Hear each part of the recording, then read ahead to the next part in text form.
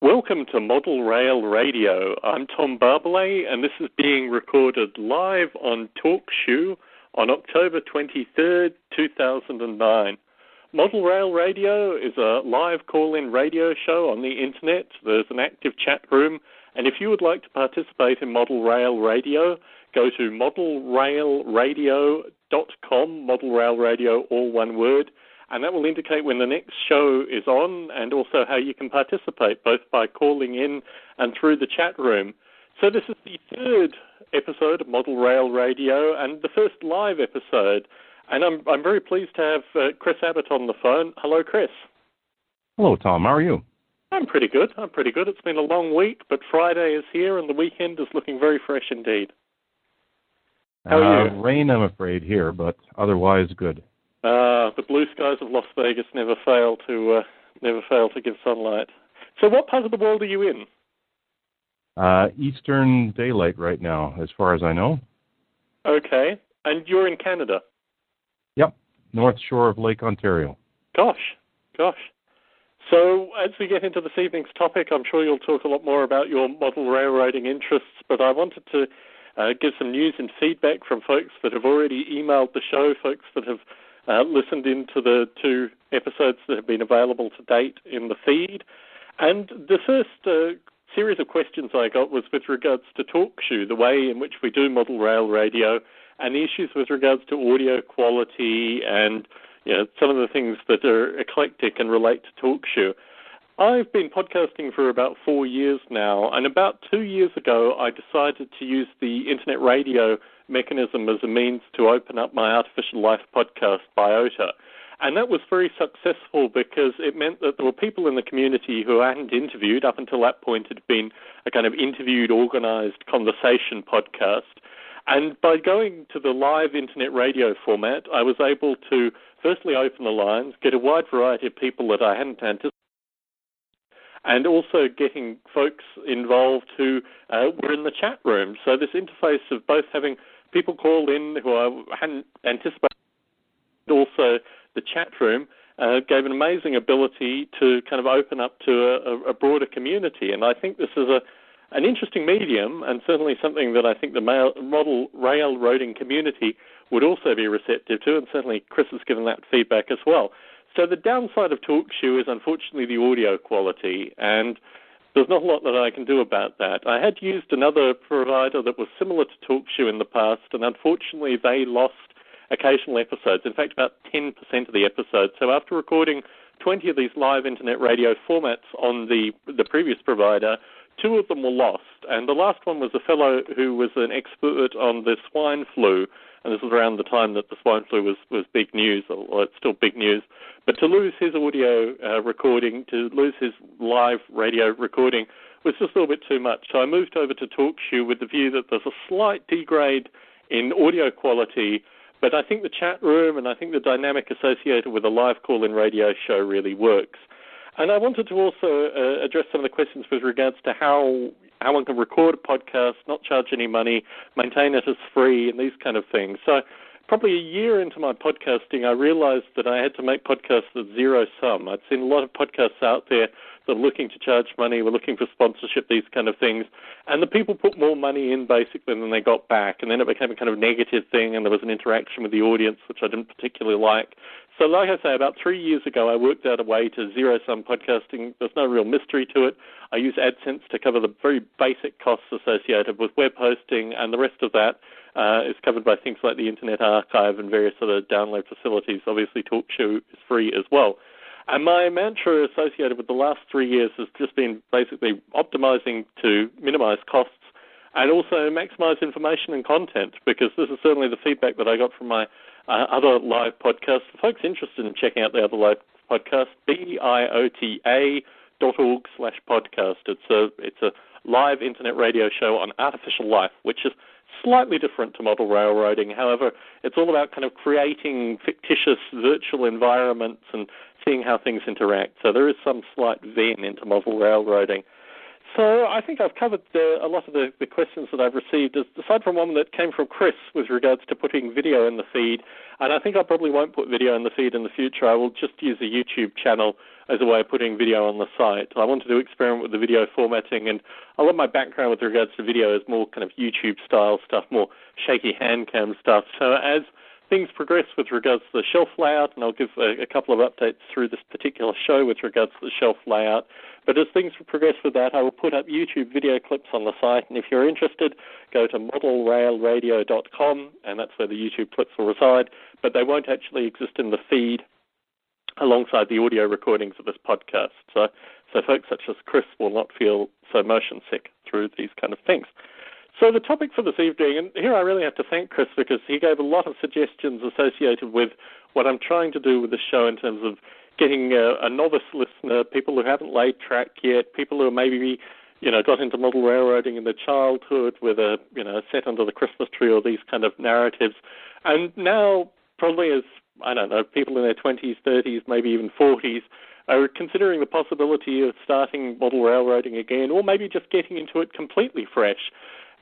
Chris, you had talked about some of the experiences that you had with regards to how people get introduced to the model railroading hobby. Would you like to share with the listeners some of your ideas about how you've seen people get interested in model railroading? Sure, Tom. Probably the most common way of getting children especially introduced to model trains. In the past, I've seen many examples of usually the grandfather or the slightly eccentric uncle bringing the child to a hobby show or a train show in the local area here especially. And the kids' eyes just light up because, of course, it's a kinetic thing. The trains are moving through the scene, and the kids are going right along with them. They're on the ride, on the train in their imaginations. And it doesn't matter what scale or gauge or anything. If the kid sees something that strikes a chord with him, he or she, I guess, would be taken up with the whole fantasy of it. But from an adult perspective, the draw seems to be more in line with either a love of the Industrial Revolution, with mining, logging, machines in general, or the desire to model something or simulate something of a network and a gameplay sort of approach to it, where you're doing either puzzle work or building dioramas or messing around with the mechanical aspects. But all of these things are draws into the hobby in one way or the other. And starting out underneath the Christmas tree is just as valid as any other approach and any other draw. And most of us have seen it at one point or another, the train under the Christmas tree, whether at our own homes when we were younger or at the homes of our cousins and friends. So that's been I guess one of the iconic ways of being brought into the hobby. And in terms of shows and these kind of things, this is really a way that adults can get involved as well. But I think certainly here my background reading and research comes from the wargaming community, but they put a heavy weight on magazines, and I think magazines in the model railroading hobby are similarly offered as inspiration and the kind of thing that one could discover as kind of flicking through a magazine rack, seeing a particularly beautiful layout on the cover of a magazine, and that being a draw into the hobby as well. There are a lot of crossover hobbies too. I think of model railroading broadly, as you've described us, as a kind of cross-engineering artistic hobby, and there are a number of hobbies that fit into that, from everything from kind of militaristic hobbies, building tanks, planes, these kind of things, super detailing them, things like war games, but also a wide variety of other engineering-style hobbies, radio-controlled aircraft, radio-controlled cars. I mean, there seems to be a wide, kind of broader group of hobbies. And you're right, a large component of that seems to be visual. And there is certainly a large emotive component, which we're going to talk about a little bit more about, picking periods and regions and what kind of stuff that you actually want to model once you've made the decision to take up the model railroading hobby. But in terms of the distinctions, obviously an adult has slightly more disposable income than a child. But in our correspondence, one of the things that I thought about in particular was the costs associated with the hobby and the way that people may approach different areas of the hobby based on the amount of money that they can initially spend. You have an interest in live steam and these kind of things. I mean, the cost associated with that is probably far greater than a standard off-the-shelf, ready-to-run train set. Do you want to talk about the cost associated with these various aspects of the hobby? Oh, sure. I guess I'm afflicted particularly with the model railroading bug or model engineering bug, especially if you think of the types of trains and scales that I'm interested in, whether it's 7 millimeter British O scale, proper O scale as some would say, or S scale at 3/16 inch to the foot, which does not have a great variety of off-the-shelf ready-to-run components, a lot of kits or limited edition or out-of-production items, some in brass, some craftsman structures and whatnot. And most recently, the live steam bug bit really hard as a byproduct of some machining pursuits that I've undertaken in continuing education. So I was lucky enough to obtain a live steam engine that was built and tested, but only by purest chance, basically an estate sale.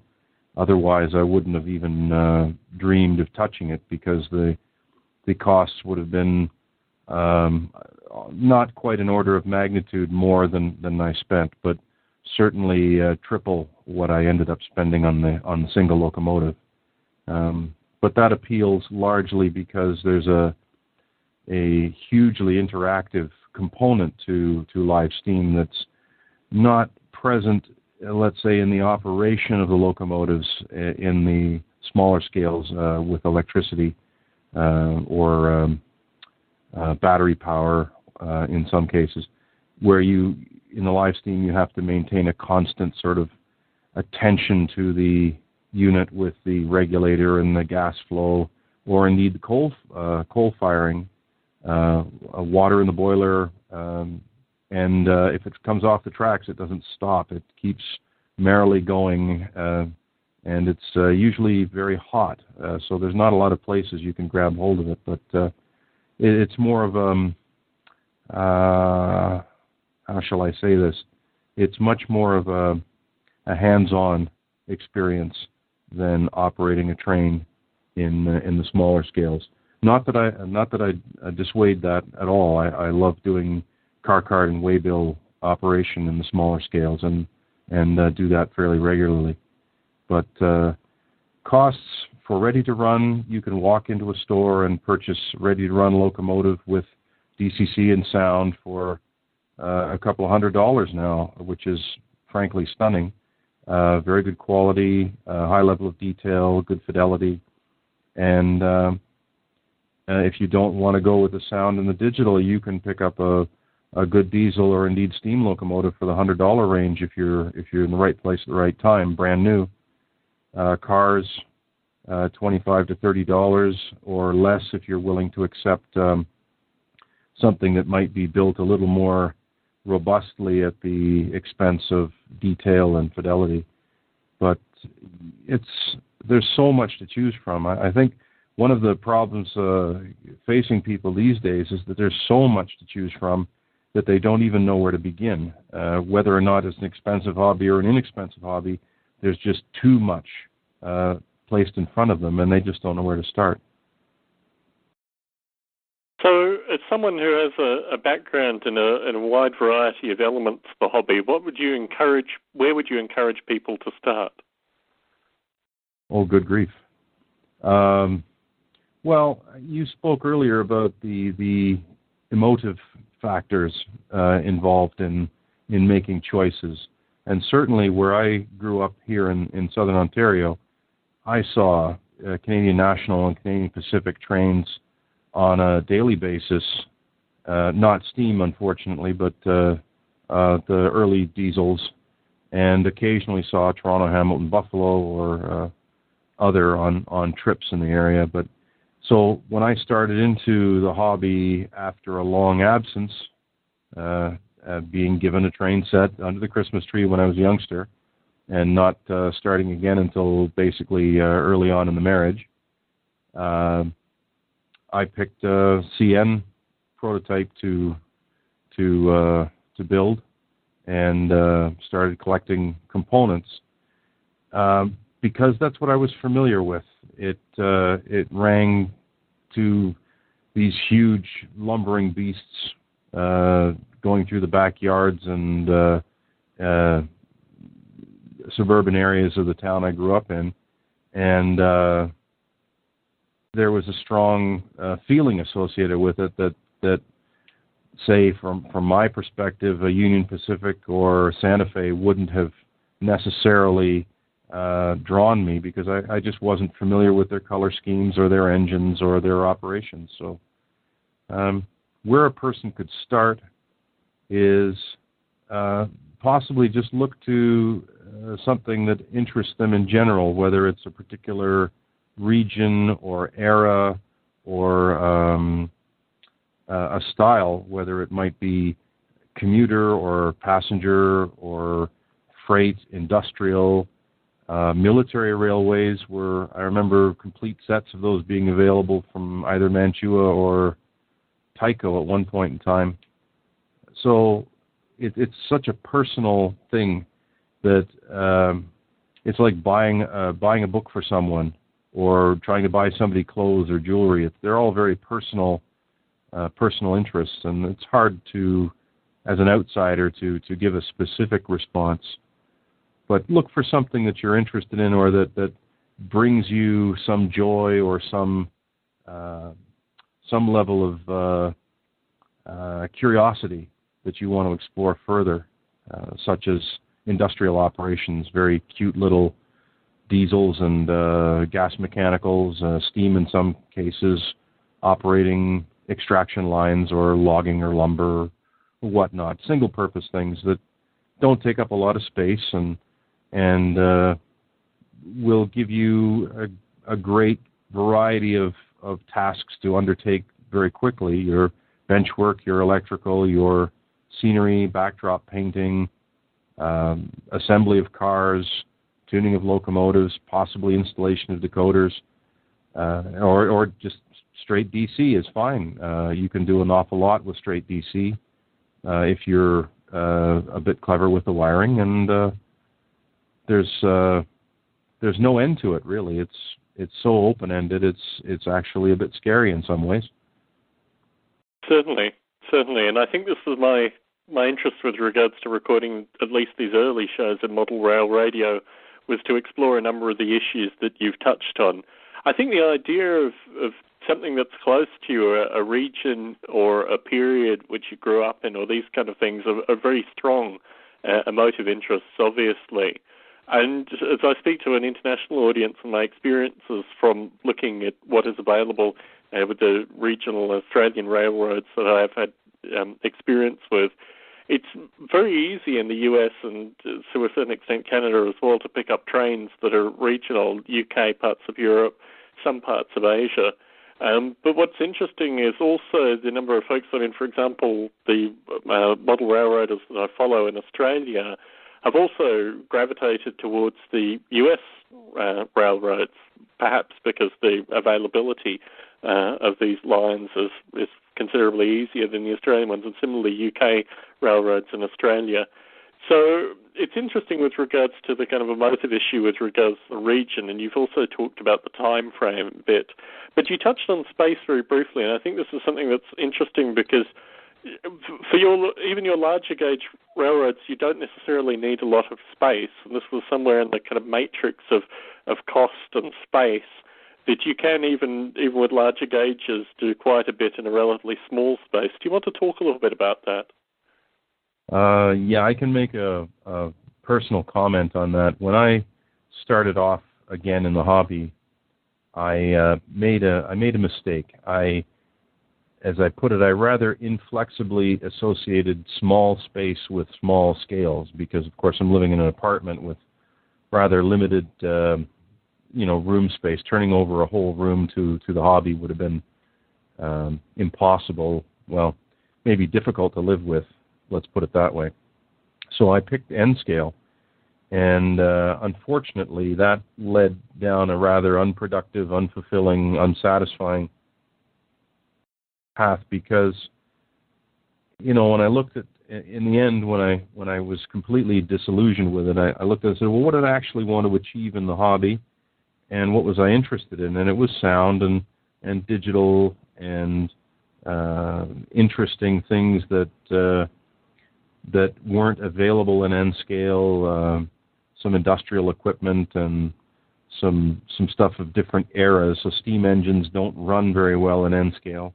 That's a personal opinion. Some people will disagree with that. Some of the Kato stuff certainly runs very well, but a lot of the earlier things, the Rivarossi and whatnot, were with the NEM standard flanges on them were quite poor as far as I'm concerned. And that demanded going up to a larger scale, and I ended up skipping right over HO scale and hitting S, partly because you have to scratch build a lot of things, and I do fancy building items rather than purchasing them. So I could have gone up to G scale, as a matter of fact, and done a very small industrial switching layout, perhaps with an 040 or an 060 gas mechanical or hydraulic locomotive, pulling V-tip wagons in a peat bog or coal mine or lead mine or some such, and done amazing levels of detail, and everything could work because you can start using scale nuts and bolts at that level, and all your doors and windows can work, and anything that has a hinge in it can work, and anything that's supposed to slide can actually do it. You can add animation and motorize things and synchronize it all with computers or sensors or even ladder logic and relays and solenoids. So it's that would have been tremendous on even just the top of a bookshelf or in the space of a Murphy bed or some such. And it took a couple of years to realize that, and then you've committed money and time that you could have spent on something else. Although you do learn, you learn many skills and the smaller scales, especially assembly and finishing skills. So and none of it was really wasted.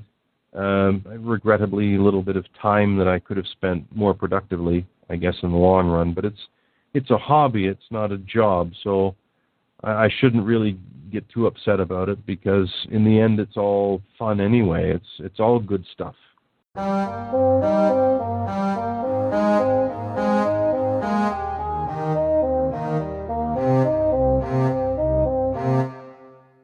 With regards to G-scale, I mean, we have a local store. In fact, our closest model train store is almost exclusively G-scale. It has some ON30, but most of it is G-scale.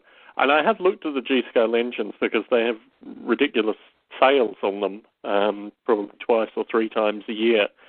And in terms of a shelf layout, if you were to do a switching shelf layout with G-scale, you would still need probably at least 15 feet in order to make it reasonable, wouldn't you? Well, yes, in some ways I can see where you're going, yes, but it depends on what you're doing with it. If you were to model, say, the inside of a brewery, like the Guinness Brewery in Dublin, which had an 11 1/4 inch gauge or an 11 3/4 inch gauge railway in it, or there was a Dominion Geolite they were doing explosives work. They had a a very small gauge railway in their buildings out west, or indeed any of the industrial or processing mills that had small railways. They're very compact, very tight radius curves, single car turntables, human powered stuff. You can fit an awful lot of track in that sort of footprint of a building, let's say. And while G-scale typically is around 1 to 24 scale, so half inch to the foot. A 50-foot building is 25 inches. Not too bad. Yes. Have you been to the Guinness Brewery in Dublin? I came very, very close. I was in Belfast, and they had a tremendous museum outside of Belfast, a transport museum that had lots of railway equipment from the area, including narrow and broad gauge prototypes, plus the local Model Engineering Society has been on site for 30 years with their steam engines, live steam engines, offering rides to the public on Saturdays. So it was, I didn't make it to Dublin. I wished I had, but, I'll get back there someday. Yes, my wife and I honeymooned in Dublin, and the Guinness Brewery is absolutely huge. So in terms of doing a layout based on that, even at a narrow gauge, I still think you would need a substantial area in order to cater to the rail system that existed within it. It was quite difficult to comprehend because it's one of those probably 4 city block style buildings that are also at least 2 or 3 city blocks deep. And I can imagine that it probably would need its own rail system in order to move things around. But it's interesting with regards to the breweries, because certainly in the UK and in Australia, the size of a brewery is probably the kind of thing, aside from the Guinness Brewery, which you could fit on a shelf layout in G-scale with quite a degree of fidelity. And I think through our correspondence, what I found interesting was your discussion of if you have a smaller environment to construct a model railroad, be it just the inside of a brewery or something like that, the level of detail that you can put in terms of finish, in terms of tiny detail and work on it progressively is considerably greater. Do you want to talk a little bit about this dynamic? I guess what I wanted to say about that particularly was your element of selective compression is going to come into play. I mean, you're not going to model the entirety of the UP system or the entirety of the Illinois Central in a basement. No matter how big your basement is, you can't do it, even if you did it in Z scale. The thing about working in any scale and to work within the limits of your space or monetary constraints is to pick the elements of the diorama or scene that are most representative of what the function of that industry or era that you're trying to represent. If you have if you want to model passenger equipment, you don't have to model all of the stations on a line. You could model one station on a line, and it could be to such a high level of finish that all the lighting on the platform worked, and there was bits of trash and flickering lights and little cafes and whatnot.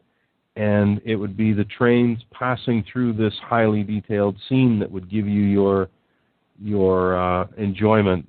And everything could go to staging from that. It could simply be, functionally, it could simply be a passing siding at a loop in front of the platform. And otherwise, everything is hidden out of sight, and it comes up one at a time. And you'll say, well, that's the down train from London, and this is the up train going somewhere else. I probably have that the wrong way around. I'm not super up on the mainline practice in the UK. But if you're modeling an industry, you'll have the source and destination sort of affair where you're picking up the raw materials and moving it to the processing point, and from the processing point to the shipping point, and taking empty wagons back to the raw materials. So depending on how complicated the cycle is, that can take anywhere from 5 minutes to a couple of hours, and could be on multiple levels. There's nothing to say that the industry, such as maybe a slate quarry or a mine, that all of the operations occur on one level. They could occur on multiple levels, and you could build a tall layout rather than a wide layout, and have little areas of the mine or areas of the building feeding stuff to vertical shafts, which can be modeled just as well. An incline or an elevator can be modeled, not significantly more difficult to do than modeling a set of rails and wheels. But oh man, now I've got all these ideas rolling around in my head here. Well, that was in large part why I started the show as well, because I thought the ability to have an active narrative was probably going to lead to not only the audience's inspiration, but also my own. You've discussed, I mean, you had initial experience with regards to N, and then you moved to S. In terms of shelf layouts and small table layouts, can you talk a little bit about the track laying and planning and the kind of process that you used yourself in order to work out where the track was going to go on your layouts? Well, in the case of the first N-scale layout, I would join a club in the area, and we had an N-track layout, so I built an N-track module, which, while it was an ability or the opportunity to do your carpentry skills and painting skills and other construction skills, laying track and, learning about the cork and underlay, getting the flex track straight and set properly at the right height and no kinks and no bumps. That was satisfying in some ways because you have a completed product at the end of it, but it's unsatisfying because functionally it has no purpose or no continuum without the rest of the layout being present. So in and of itself, it was only a place you could display things and photograph them on when you weren't with the rest of the crew. So the construction of an N-scale layout was, it ended up being a 2.5 by 5 foot layout, which is eminently portable in N-scale. And while I spent probably weeks and weeks and weeks doodling various track plans using templates and rudimentary CAD software and cutting bits of paper out and shuffling them around, or indeed sectional track and shuffling it around on the floor and trying to come up with something that didn't look too busy. The layout that came from it ended up resulting from having to do a presentation at the club on wiring practices. Because of my background in electronics, I had some decent soldering skills, and everybody wanted to know how to wire up a layout and how to solder the track and how to operate, say, two cab control in DC. So I made a little control panel, and the layout was a simple oval at its heart with passing sidings, switch siding for stub traffic, which was controlled by the turnouts power themselves, reversing loop, because everybody was interested in how to wire up a reversing loop that didn't force you to do all sorts of wild switching maneuvers while you were in the middle of it and having the train reverse underneath suddenly while you're switching direction. And that ended up being a great little layout because it allowed me to get the track techniques down to the point where I had nice flowing track work with the flex and the turnouts and making sure everything was nice and smooth. But it was a bit of an organic process coming up with the track plan. And the problem with the self-contained or continuous running layout that I've always had is that ultimately it looks unrealistic from an operation standpoint because you're chasing your tail. If it's too small and your trains are of a certain size, you can see both ends at the same time, and it seems to be running after itself. But cleverly scenic and with view blocks and other details, you can end up with quite a nice functional either operating layout or diorama for display of your high quality high quality rolling stock and locomotives. But later on, the Fremo bug bit, and I ended up building some modular segments for a Fremo style layout in S-scale. And again, while you run into that problem of it's no good without the rest of the layout, or you can't do much without the rest of the layout, working in the larger scales allows you to tackle problems that you can't do effectively in the smaller scales, and handling becomes much more of a joy than a pain, and allows you to experiment with the detail level of the track itself and the roadbed and sub-roadbed, bringing that up to match the quality of the locomotives and rolling stock that is running on top of it. I'd love to have a home layout here in the basement. There's no room for it at the moment because we've just moved in and everything looks like a bomb hit it. It's quite chaotic in here. But with the obtaining the live steam locomotive, I have an opportunity to build out in the garden come the springtime. So there'll be again a process of design and negotiation for right of way and some real meat and potatoes construction with probably pouring some concrete and moving things around with shovels and wheelbarrows and all that good stuff come the springtime. So that's going to be an interesting departure from the smaller scales right there. So I have two questions. As you go through, I'm asked a series of questions, but the two that stick in my mind currently, how large is the sections on an S-scale sectional? And the second question relates to creating a garden layout for all seasons. I mean, obviously the temporal changes that you have, particularly with regards to the effects of rain and snow on a garden layout. So if you want to talk to the S-scale first and then talk a bit more about the garden layouts. Well, I'll talk about modules in general, and S-scale will fit in there. The current prevailing traditional way of doing modules is typically a 2 by 4 foot rectangle of flat plywood as part of a large rectilinear layout of continuous run design. So basically a large loop with one or more tracks on it that are typically offset from the center. So every module is pretty much the same size. You can plan your layout displays at local shows and shopping malls very easily because everything is the same size unit, very much like a domino or a Lego block. The newer way of doing things that many people are adopting, especially those with a specific prototype in mind, is the Fremo style developed in Europe, where a single track runs down the middle of a very organically shaped module, which can vary from, say, 6 inches in length to, well, as long as you can carry.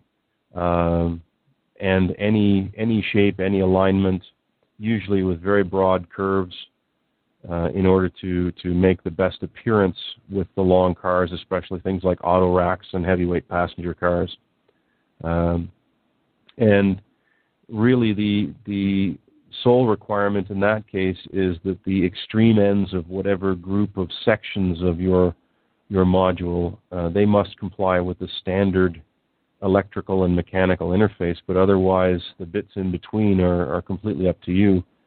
Many groups that do this sort of free-form layout don't have a continuous run capability. It's a point-to-point or point-to-yard, point-to-loop arrangement in some cases, not all of them, but the goal for a lot of the groups is to have their overall display look in a uniform manner. So they'll pick an era they'll pick a locale so that their ground foam, ground covering, base scenery material, ballast, typically no skyboard or backboard in the case of the freeform layouts, but the area of the structures, the coloration that they use for the roads and other scenery is uniform, so that when you're going from place to place on the railroad, it's very evident that you're traveling through a contiguous scene. And each person will largely endeavor to model something that is from the prototype. So some particular store, particular siding, a crossing, a bridge, river scene, urban scene from a real place at a real point in time. And it's a tremendous difference from the traditional modular approach that most clubs do, which is as long as you have 2 or 3 tracks running down the module, you can have anything you'd like anywhere. It doesn't matter what you're modeling. It can be a circus, a baseball diamond, an urban scene, stuff. Very often you find cliched dioramas of burning buildings, or maybe an airport with an aircraft kind of half in the air on a transparent rod or something. But there's no continuity in a lot of those layouts, except for the train itself passing from very distinct scene to very distinct scene at the edge of the modules. So to answer your question directly, an S-scale module in the case of what my group does is anything you want as long as it meets the electrical and mechanical specification. It can be 6 inches long or 60 feet long. That certainly gives a wide scope, and I think even for doing shelf layouts that then become sectional layouts, I mean, there's a lot of potential within that. And in terms of the European style layouts, do they do all over the world, or are they typically modeling European style rail situations? Interestingly enough, the Fremo group in the UK, or sorry, in Europe and the UK, they have separate scenic subsets, I guess you'd call them, of the standard protocol that they've developed that cover both European and North American prototypes. So the practices that you'd have on a European railroad for tie spacing and the rail height and your right-of-way treatments with drainage or fenced right-of-way would vary significantly from the North American practice, and they have 2 distinct approaches for it, which works very well. And it's stunning to see the size of some of the layouts that these guys put together that literally fill basically up to aircraft hangars full of snaking, coiling railroad. It's quite stunning. They have some quite huge layouts that we wouldn't even approach here in North America. Not from what I've seen in the press, anyway. Fascinating. And moving on to my question with regards to garden railroads. I mean, you're setting out to design this railroad in your garden, but in terms of the issues with regards to temperature, rainfall, these kind of things, how does that affect your design process? Well, it affects it, I'd have to say, in a negative way, because now I'm going to be worried about the effects of frost and the ground heaving and therefore buckling any of the track substructure that I erect. The effect of cold weather. We do get cold weather in my area up to, well, the worst that I can recall has been minus 47 degrees Fahrenheit.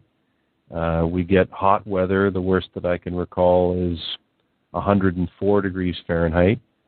And that plays merry hell with any sort of wooden or metal or stone foundations that you've put together, because everything expands and contracts at different rates.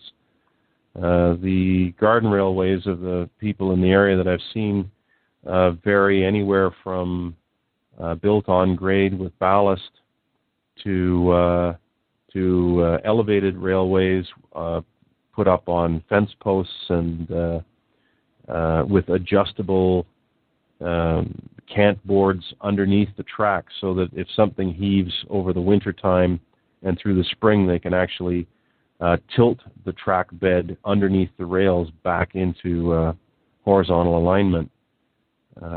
So there's a myriad of approaches that I have to look at.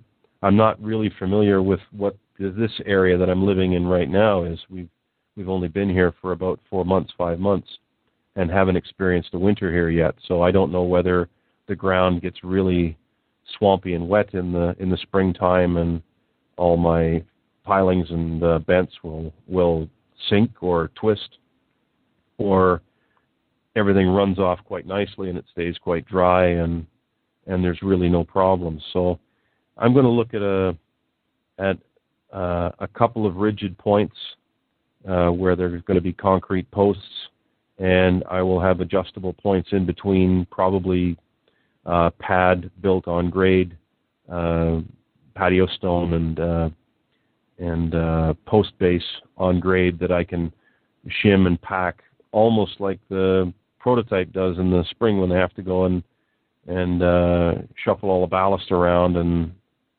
get the lining bars out and lift the rails or shim under the ties. And it's going to be an interesting procedure, not the least of which reason that my wife has a completely different idea of what a garden railway looks like than I do, and it's her garden. So I'm going to have to tread lightly and make some compromises purely for aesthetic reasons and not necessarily for operational ones. So I have to take her considerations and her desires into account in this instance, because it's not my space. It's not the cupboard under the stairs. It's out in the public view. Certainly, and I think spousal negotiation is relatively critical, irrespective of whether you were doing a shelf layout or a garden layout anyway. But certainly I've not spent long periods of time, but I've spent a bit of time in the local garden railway place, and they have a consultant who works full-time. Apparently there are actually a number of garden railways in Las Vegas sufficient for at least a fellow and an assistant to work on them full-time and make quite a comfortable living from it. And good Lord. What I found Las Vegas is very strange. There's no real middle class. There's a kind of serving class that works in the casinos and what have you, but there are also extremely wealthy folks who come here to retire. And behind a lot of these gated communities, you do get the sense that there are probably folks with garden railroads that operate. But Las Vegas has another extreme in terms of temperature. Although we probably have 5 or 6 days below freezing in a year, the heat in particular can get quite great. We have typically 100 days over 100, and when I say that, it's always in the 130, 140, particularly in the sunlight as well. And my sense of looking at the G-scale track that they sell is that the gaps between the tracks, the joining points, are very flexible. And I think, as you say, with regards to seasonal ballasting and these kind of things, there's some of the affection that people have that maintain garden railroads, even out here in Vegas. I think particularly with regards to desert landscaping and things here, you can have quite effective garden railroads modelling, any of the southwestern deserts in the US and potentially other deserts as well. And looking at the kind of stuff that they sell, there's certainly a Colorado narrow gauge component to it. They sell quite a few, I'm not even sure what the scale would be for G-scale narrow gauge, but a lot of shays and these kind of things. But also a fair number of Union Pacifics and other things that you'd assume going through the Arizona and New Mexican desert and these kind of areas too. So it is a scale that appeals to me. Would you be modelling in G for your garden, or would you do a different scale? Interesting you should ask that. The locomotive that I purchased is regaugeable between 45 millimeter and 32 millimeter gauge, and it's built to a linear scale of 16 millimeters to the foot, which, if I was using 32 millimeter gauge track, would make it 2-foot gauge, which is common for a lot of the UK industrial and indeed the War Department, World War I War Department light railways, which is my primary interest in this scale. So it works out, instead of being 1:24, it works out to 1:19. So it's slightly larger than, say, standard gauge railway. Well, standard gauge on 45 millimeter gauge track would be 1:29, which Aristocraft, and I think there's another large manufacturer that makes standard gauge trains in that proportion. A lot of the Bachmann stuff is 1:24, which would actually be 42-inch gauge on the 45 millimeter gauge track. And I think the Shays and other logging locomotives that you've seen would be built to a scale of 1:20.3, which would make 3-foot gauge out of the 45 millimeter gauge track. All of which mathematically is awful confusing to the newcomer. And G-scale is as a catch-all is probably the most difficult thing for people to come to terms with, because all of these scales run on the same gauge of track. For instance, the 45 millimeter gauge of track, and the European prototypes tend to be, for instance, meter gauge. So they're looking for 39 inches between the rails, and they come in at 1:22.5 instead of 1:24. It's all rather awkward, frankly, especially the mixing of metric and imperial measurements in the same reference. But that's a holdover from the very early days, and it's never seemed to have gone away. Certainly. And I think these ratios are difficult to understand unless you actually see the scales of the trains. And I mean, for people listening in who may not be even sure the difference between HO and N and S in terms of practical scales, would you recommend that they got out a ruler and actually drew up what the track would look like? How would you recommend for someone who's new to the hobby to get a perspective on what these scales actually mean?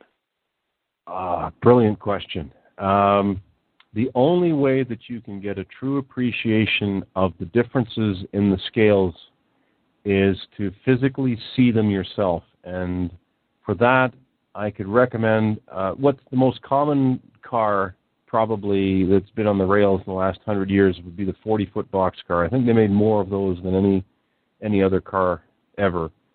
And if you were to pick up or get yourself, somehow contrive to get yourself an N-scale 40-foot boxcar, an HO 40-foot boxcar, an O-scale, say from Lionel or Mike's Train House, and a G-scale 40-foot boxcar.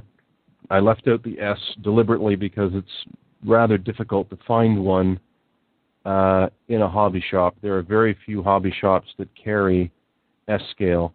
I happen to live within 2 hours of one of them, and there aren't any more that I'm aware of in the whole country. So I happen to be lucky that way. But if you had the 4 most commonly available scales, that is N, HO, O, and G, and you could see them side by side all at the same time, it would give you a more clear representation than any other way to immediately see the difference in the heft, the difference in the size, the relative sizes, and give you an idea of what you could fit in the space you have. If you only have a shelf, you're not going to put a mainline G-scale layout in, but you could probably manage something in HO, maybe even O-scale if you were doing a small belt line transfer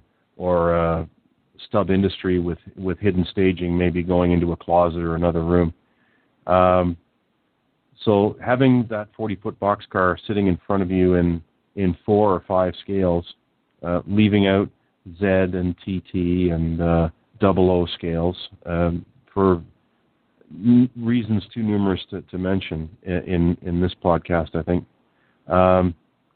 That'll give you a great idea of what mainline trains are. But as we talked about earlier, mainline trains aren't the only choice. If you're doing an industrial or logging operation, you've got a lot of four-wheel cars, not bogie wagons or eight-wheel cars, but four-wheel cars that might only be 12 feet long. Even old UK mainline trains, the goods wagons, the coal wagons, fish vans,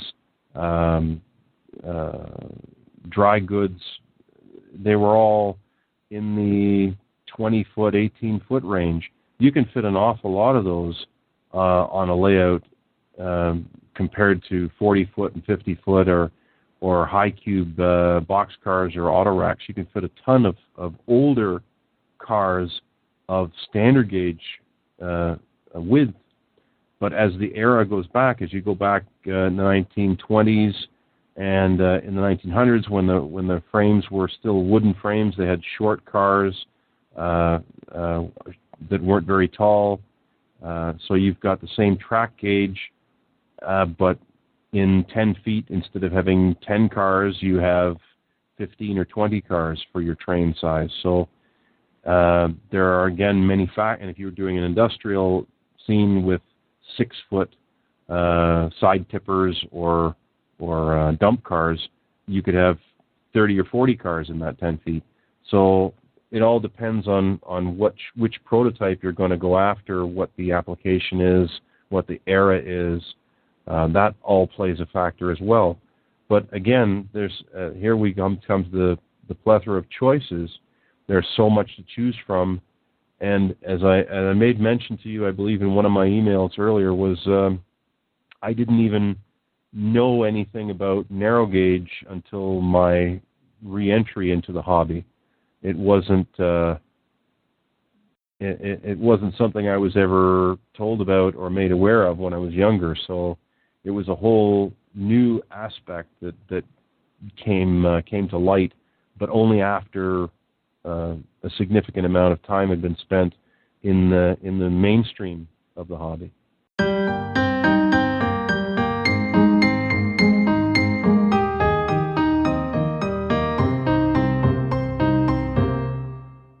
We had Omar Little in the chat briefly talking about HO, and I think doing your boxcar comparison with the view that of the percentages that are of the various scales. I mean, the first thing ideally is if you have a local hobby store where you can go and see N, HO, and potentially another gauge, then that's an ideal situation. I have in front of me a BNSF railway tie, which is about, I don't know, maybe 6-7 inches long. And these kind of things with regards to scale are also very useful if you get a perspective of how big this is in your hand versus the model representation of the tie. It gives you a good indication of the breadth of scales that we've discussed. In terms of the boxcar, though, really probably 2 or 3 scales initially would give you enough of a perspective to see which you liked. I'm always captivated by planning an N-scale layout and then progressively collecting cars and looking at them and thinking, this is just absolutely tiny compared to even HO. And I think visually you're right. You need to be able to hold things in your hand and actually have a sense of the size. But also, I mean, you discussed little things like sound, for example. And certainly I found with N, sound is absolutely impossible. And as you mentioned, also particular engines don't work particularly well in the smaller scales. So all these things need to be taken into consideration. And as you've described, even with a relatively small shelf layout, you shouldn't consider yourself limited to N and HO just based on that. But in terms of things like availability and cost for someone starting out, probably, as Omar noted, HO or N is the place to start. I know we've had some email discussion with regards to conventional wisdom, Chris, but I mean, in the view that people can make mistakes early on, do you still consider that they should start with N or HO or one of these more easy to access scales in terms of availability of products and these kind of things. Yeah, I'd have to say that there's I can't really argue with somebody starting off an N or HO simply because if you were to thrust somebody into the hobby and they were told immediately that they had to build all their box cars and lay all their rail themselves and spike it all down individually, and nothing was available except for this one type of engine or these two types of engines, one steam or one diesel, it would really kind of kill their enthusiasm pretty quickly. And, while I guess North Americans especially, we have this sort of instant gratification mindset in a lot of ways. You want to be able to have some positive feedback from the experience right away. And in HO or N scale, you can walk into a shop. Now, subject to the limitations of your budget and time, you could theoretically walk into a hobby shop, pick up a Kato or Lifelike or Bachmann Easy Track with integrated road bed. You could pick up a power pack, ready-to-run engine and cars, a plan book for sectional track, take it all home, set it up on a ping pong table or a 4x8 sheet of plywood, tack it down lightly with spray mount adhesive or the odd spike or wood screw, and literally you could be operating a railroad the same day, and you could have some experience and get some feedback and find out, oh, I really like this, or this really doesn't interest me, or and in the case if it didn't interest you, you're not completely out of the water here. It's a common item. You could sell it on to someone else or gift it to someone else if it didn't turn your crank, so to speak. Whereas if you got something very esoteric and you brought it home and it was going to require 40 or 50 hours to assemble the first locomotive, and the 2 minutes into the job you lost one of the driver springs across the room in the shag carpet, it's going to kill your interest pretty quickly. So being able to walk in and pick up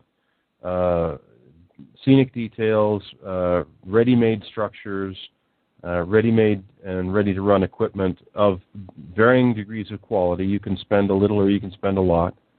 N and HO, definitely that's going to be the vast majority of introduction level that somebody's going to get.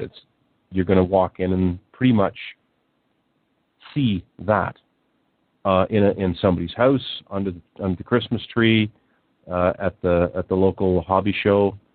You won't see very often S-scale, unfortunately for me. You will see 3-rail O-scale, Lionel, and the older Ives and Bing stuff, which the collectors have, the tin plate collectors. They're quite active. But again, that seems to be the collector operator. People like to have those things on display and also run them with all the vintage accessories, as opposed to building a diorama or scene operationally. It's more of the how shall I say this? The department store Christmas display in the window, all the accessories, the animated features, and still bright and shiny and new. And there's nothing wrong with that. It's a valid approach to the hobby. It's just not what I do,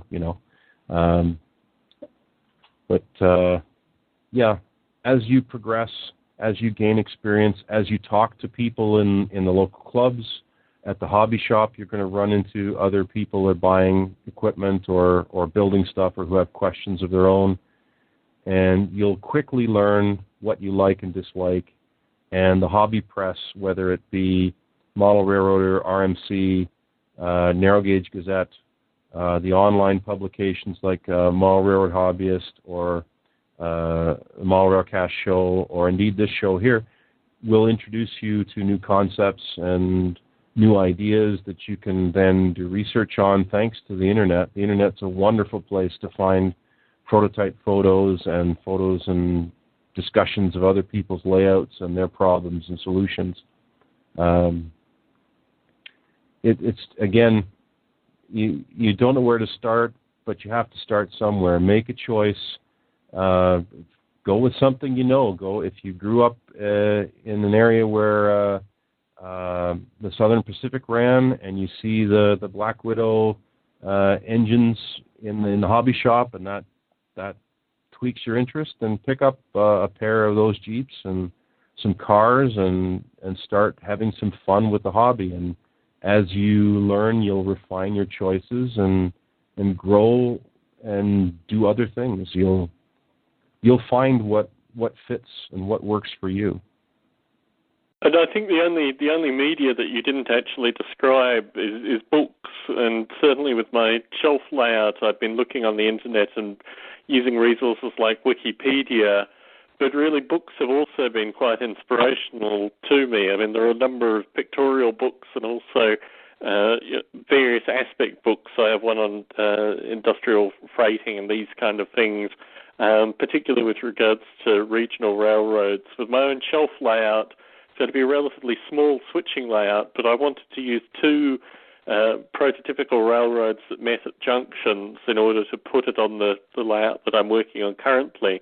So having written down my interest of it being in the Southwest, because that tends to be my modelling interests, I found a number of prototype railroads that I thought were in the Southwest and then related to the south of Massachusetts or the west of Indiana or these kind of things. It was quite strange. The terminology associated with these various railroads didn't actually relate to the U.S. geography, but in fact related to particular state geographies.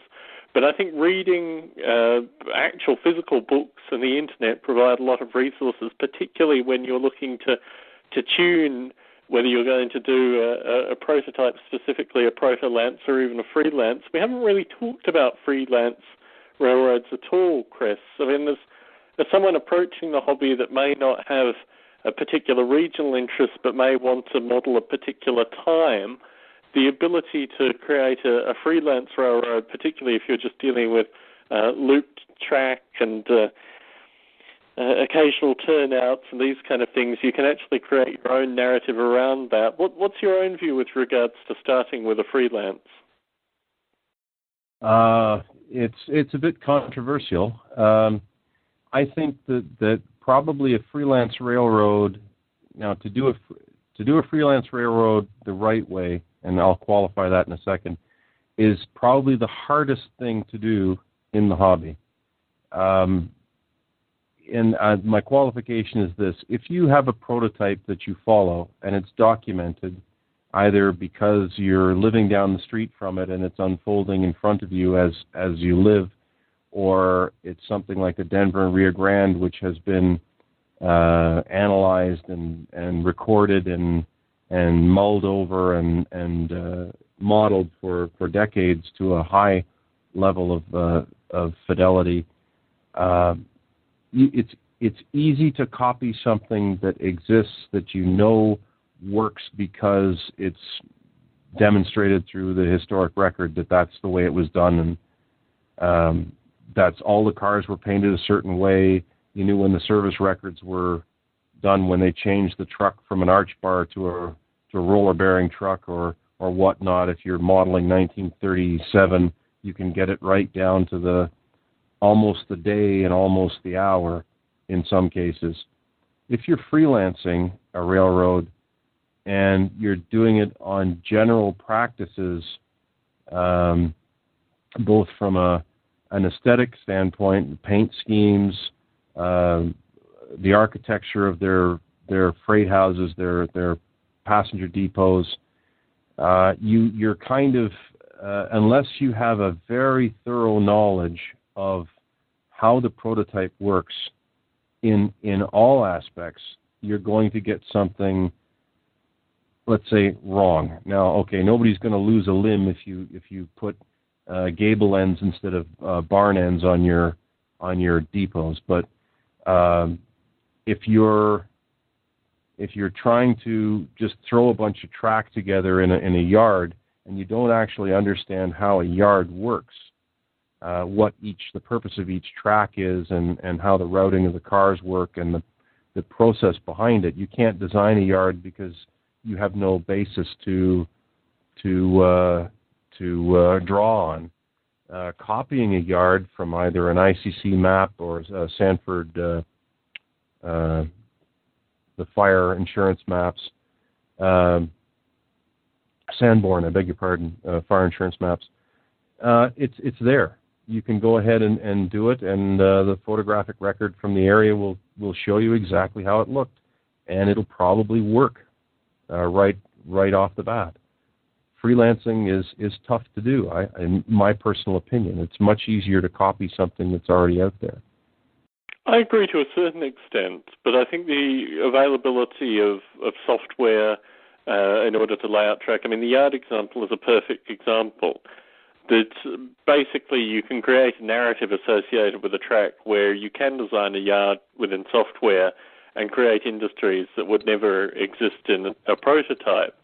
But I think the means to actually do experiments, be they just working through software or actually putting track down and running cars across it and getting a sense of what the functional purpose of any given yard is probably a discipline which is beneficial in and of itself, irrespective of whether you know exactly how to model buildings. And I think we'll talk a little bit more about the structure component of model railroading in another episode of Model Rail Radio. But with regards to the yard example specifically, I think even within physical yards, there are a number of mistakes that have been made that may have been historically altered, and certainly reading the publications, looking at other people's layouts, can oftentimes give you quite bad examples of how to construct yards. So it's difficult to really get a sense of if this is a skill set, does the real world or perhaps the model railroading hobby offer exactly what one needs in order to have it? I'm certainly more sympathetic to freelancing because I think, particularly for folks starting out, I mean, my wife is a good example of this. I made a table layout and the downstairs of our house, and she looked at it for a few minutes, and she has a wide variety of fantastic railroads that she wants to put on there. And this is, there's a whole element of fantasy railroading, be it Thomas the Tank Engine / train, or, a wide variety of kind of Disney or other themed railroads that exist out there. And really in these environments, it's all fantasy. But certainly reading a number of articles and looking at the successful freelancers that existed out there, some of them are not just a mishmash of areas, but also a mishmash of historical perspectives, what-if situations, and things which probably don't adhere quite as strongly to the kind of, it has to be in some way connected with a prototype discussion that you've given.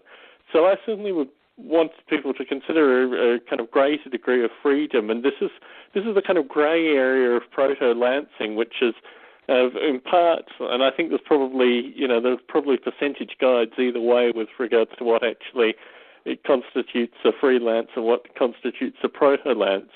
But I think I agree with you that studying real railroads from the top down and getting a sense of what a yard is probably very beneficial. But I don't think necessarily modeling things that are 100% real. I'll give you an example with regards to the Las Vegas approach that I took. A lot of the areas that I looked at modeling were just far too complicated to actually enable me to do in a table-sized layout. And I think this is what you've talked about with regards to selective compression. But also, in terms of the physical yards, there are a number of mistakes which would have meant single car kind of operations where I was moving single cars backwards and forwards forever in order to move them out of very tight turnouts that were constructed. And you certainly find this in real railroads. They're not necessarily designed for fun. And I think there's probably quite a degree of potential for even someone starting out if they're just throwing track down. And we really haven't talked about the dynamics of track as well in tonight's show, but maybe we'll talk about that a little bit in the future. I wouldn't necessarily want to poo-poo freelancing even to start off with, just as a means of getting a set of skills. And as you say, if there are yards in the real world, I would also take it with a grain of salt in terms of modelling them specifically for, a fun switching layout, or even a layout that gave a certain degree of kind of switching problems that one may want to play with for a number of hours on end. I mean, in terms of your own, you say that you do, I'm assuming with layouts in your area, you go and switch on these layouts. I mean, in terms of switching problems, are all the layouts based on real railroads, or are there some of them proto-Lancers, or are some of them free-Lancers even?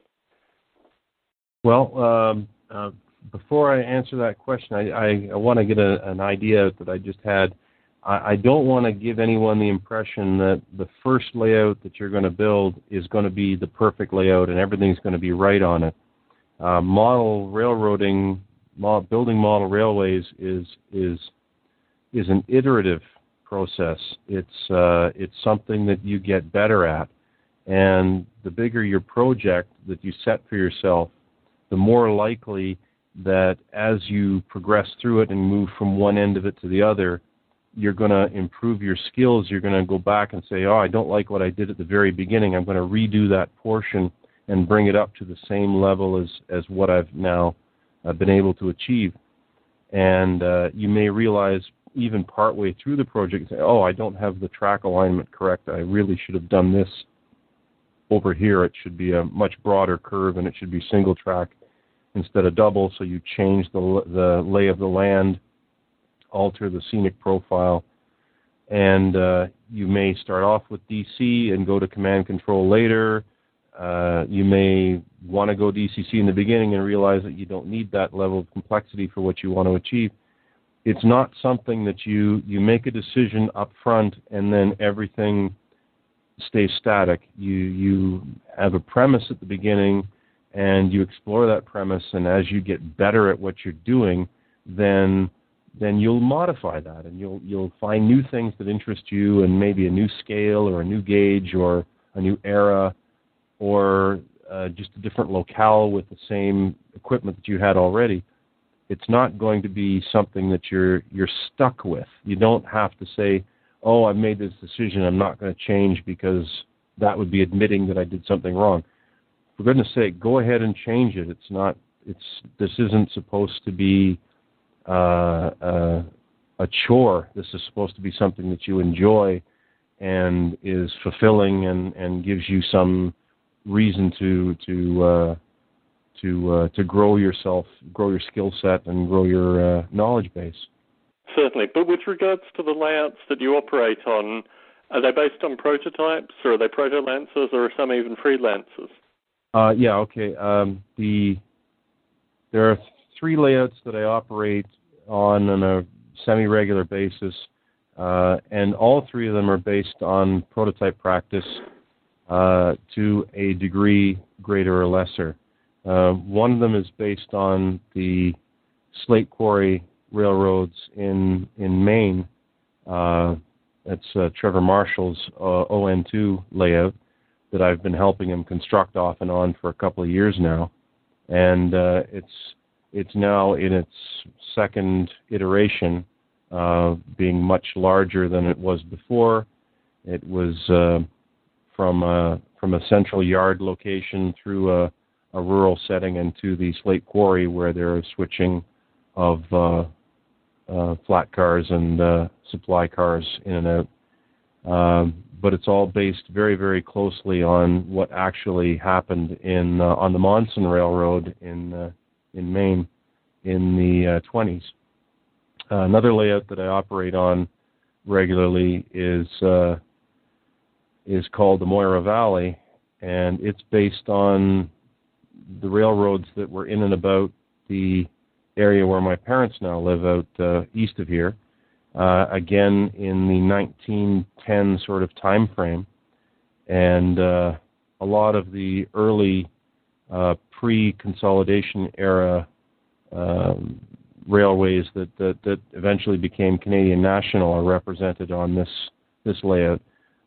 Oddly enough, the layout is an S-scale standard gauge. It's not an American Flyer style tin plate layout. It's scale layout. And the fellow has been building most of his equipment from scratch, or heavily kit bashing what few commercial offerings he could get in that time frame. But again, it's a car card operation and timetable.